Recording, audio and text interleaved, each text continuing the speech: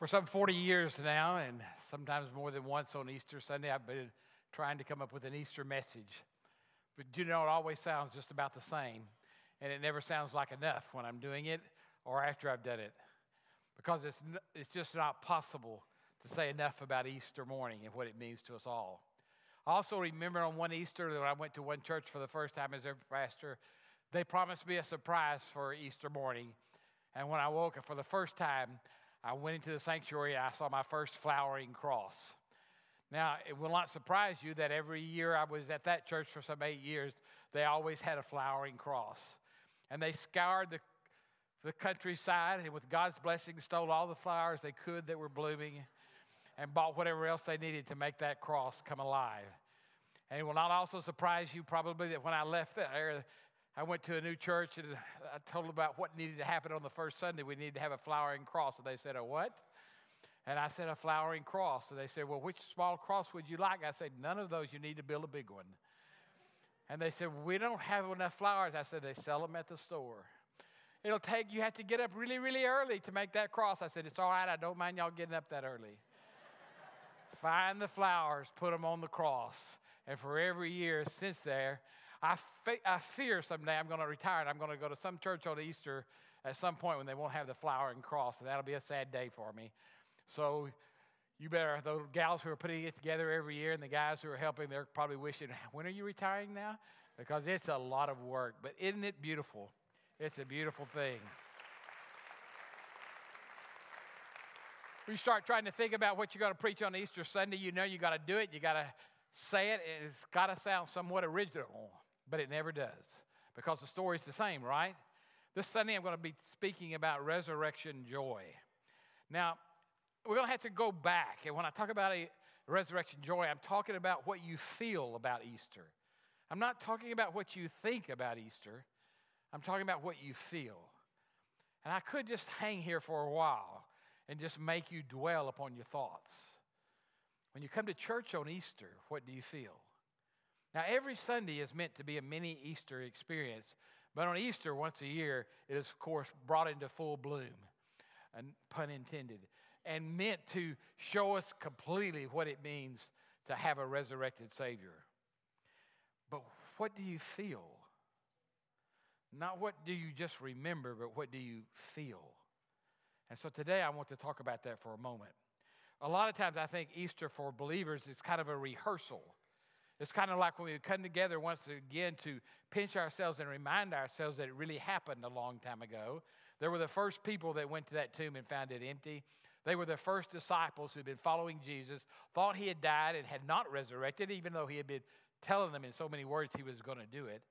On that day, it actually happened, and it happened over and over again over a period of some 50 days before the Holy Spirit came and made it all make sense. We rehearse it for believers because, you see, for us it's a reminder that death has been defeated. Now, here we are, 1989 years later since Jesus was crucified and died, according to whose calendar you believe, and we're still doing it. 1,989 years later, people are still choosing to believe, despite what anyone else said, that Jesus truly was resurrected from the dead and death was defeated. If you have been raised in this country, your culture, a lot of the writings and the readings you do in schools, unintended of course, but what you hear and see often is about this story that encompasses our land and is the bedrock and the foundation, if you will, for who we are as American believers. A reminder that death has been defeated. A reminder that Jesus has saved us. Our sins are forgiven. Before that, they knew none of that. So when we try to feel what they feel, it's really impossible, isn't it? Because you see, we've been rehearsing it and heard about it, and it's been going on for almost 2,000 years. We've heard about it over and over in classes and Sunday school experiences and other worship services. But for them, it had never happened. For them, death was real. When you died, you were gone. That was it. They had no concept of resurrection. So when Jesus told them on the third day he was going to rise again, they looked at him like, what? What do you mean? You're going away? Where are you going? How are you going to come back? They had all these questions. They couldn't even hear what he was saying. It's so difficult to believe. And before we get too hard on them, let's realize that today, more than half of the world's people, quite a bit more than half, still do not believe. Nearly 2,000 years later.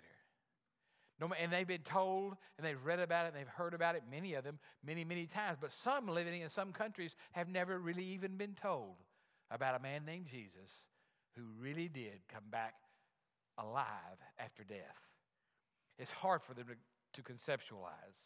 So when I started thinking about it one day this week, I just was dwelling on what I was going to say about this passage, that everybody can basically tell this story by heart. And I just got fixated on a couple of lines in this text. I got fixated on the idea that here was Jesus looking like a gardener, looking enough like himself that you would know it was Jesus, but not so much like himself that you would recognize him right up, straight up, as this was Jesus. Mary was there in that garden. She had already been inside the tomb and saw where the linen cloths were folded and put neatly aside, and he wasn't there. She had already ran and told Peter and John, and they ran there. Of course, Peter looked and saw, and he just couldn't believe. Well, I wonder what they did with his body. Now, John, the scripture says, he looked in and he believed. Somehow John had kind of gotten it. Maybe because he wrote the Gospel of John, I don't know. But I think not. I think John kind of got it. He was so close to Jesus, he had begun to already conceptualize its possibility. But there was Mary weeping in the garden, and the gardener asked her, "Why are you crying? Why are you crying?" She told him, and then he called her name. And then she was so filled with joy, joy unspeakable, joy inexplainable, joy that was all-encompassing, that she fell at his feet and she worshiped him and she grabbed his legs to the point where he had to say, "Quit grabbing hold of me, woman." You know, she's probably fixing to trip him. But he said, "I haven't even ascended into the Father," but she wanted to touch him. She needed to know that it was real and this was not a ghost. Now, if I were God, which I know some of you are thinking, yeah, but you're not. Whew, that's a close call. But if I were God, I would use Jesus like a jack-in-the-box. I would have that dude popping up everywhere. He would be popping up in people who couldn't believe it. He'd say, "Touch my hands. Touch my legs." But that's not the way God chose. He chose for us to be saved by faith through grace. In fact, he said, all these signs have been given to you that you might believe. He said, don't be unbelieving, but believe. And you have to do it without that evidence, and Jesus knew that would be hard. We wouldn't get to touch him. And when I try to think of how we would ever compare our experience of believing to theirs, it just was too much for me. But I remember deciding how I would experience that, and I thought about the two most important people in my world who are both gone. Now, there are other very important people in my world, but they're still here with me. But the two most that stood out for me was my grandfather Miller, I call Papa, and my dad, both in heaven. And I remember how, when I was a young teenager, my grandfather passed away, and Papa was not there anymore. It happened suddenly. He died. It fell over in a heart attack, 84, just the way we all want to go when that time comes, suddenly and quickly. If we can't go in our sleep, that's the way we want to go. But see, for me, a person who was used to speaking to Grandpa, who had been raised with Grandpa since I was that tall, who used to live just a short way down the road on the same side of the street, who ran down there almost every day to see him and spend time with him. When I came in, I heard that Grandpa was sick, and by the time I got to the house, they told me that he had died. I couldn't believe it. And for months and months after that, I often would think as a young teenager what I would give to just be able to speak to Grandpa, just to speak to Papa and hear him call me the name he always called me. He called me Doogie. Dutch-German man, thin as he could be, tobacco-chewing, knife-whittling, dog-petting farmer.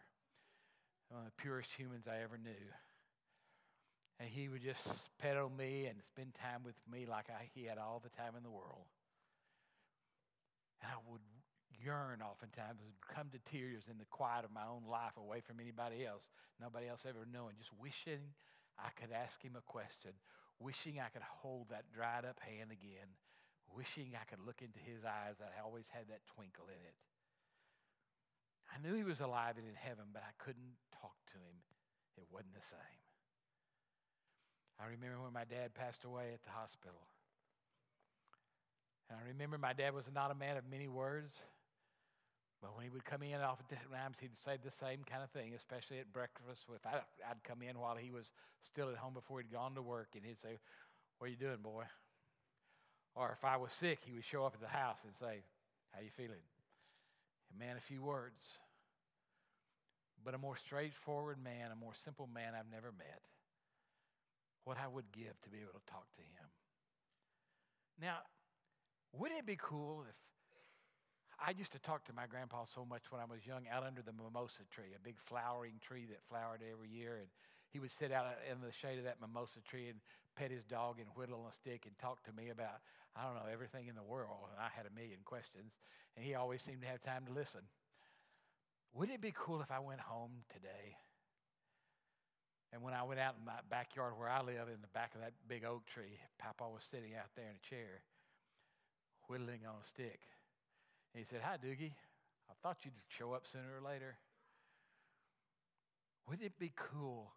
And what a difference it would make in my life if I could reach over there and touch his hand again. Because you see, then I would know it was him, and then I would have a flood of joy just to be in his presence again. I don't think I could find words to describe it. It would cheapen it. Or to come back and see my Father's eyes and the way he would look at me. Maybe you've lost somebody that you would give anything for, just to touch them and to talk to them again, to hear their words. But for me, that's the closest we can come to the disciples' experience. That is still not the same. Because I know that's not going to happen until the day comes when I go to heaven. Not all that long off now. And then I'm going to see those twinkling eyes again. And then I'm going to feel them both in the resurrected body. And then all that relationship that has been built all those years is going to be so real again. For the first time in humanity, these poor, simple workers of the field, most of them are fishers of the sea, they saw something they could not explain. They touched the man who had died and was now alive again. And people say, how has Christianity ever survived? I'll tell you how. Because those people knew it was true. They knew it had happened. And it had never happened before. And it would never happen again until in death we met the resurrected Jesus. Until the day comes when Christ comes back to restore all humanity. And because their faith was so strong, their whole life was oriented around that experience of seeing the resurrected Jesus, talking to him, touching him, and then after the coming of the Holy Spirit, remembering all the things he taught them. They would never be the same. And they passed that on to the next generation. And the next generation passed it on to the next generation. And that feeling, that sense of biblical joy. Now, what I mean by biblical joy is not happiness. Happiness is way too little for the word joy in the Bible. Joy is about a state of mind. It's about a state of experience. It's about a state of soul that says everything's going to be all right. I'm in good hands.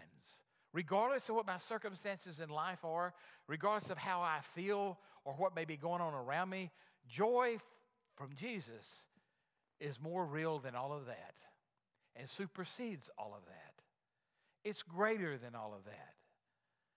Nothing can threaten me or take away my joy. You can make me feel unhappy, but you can't take my joy because my joy is fixed in my relationship with Jesus.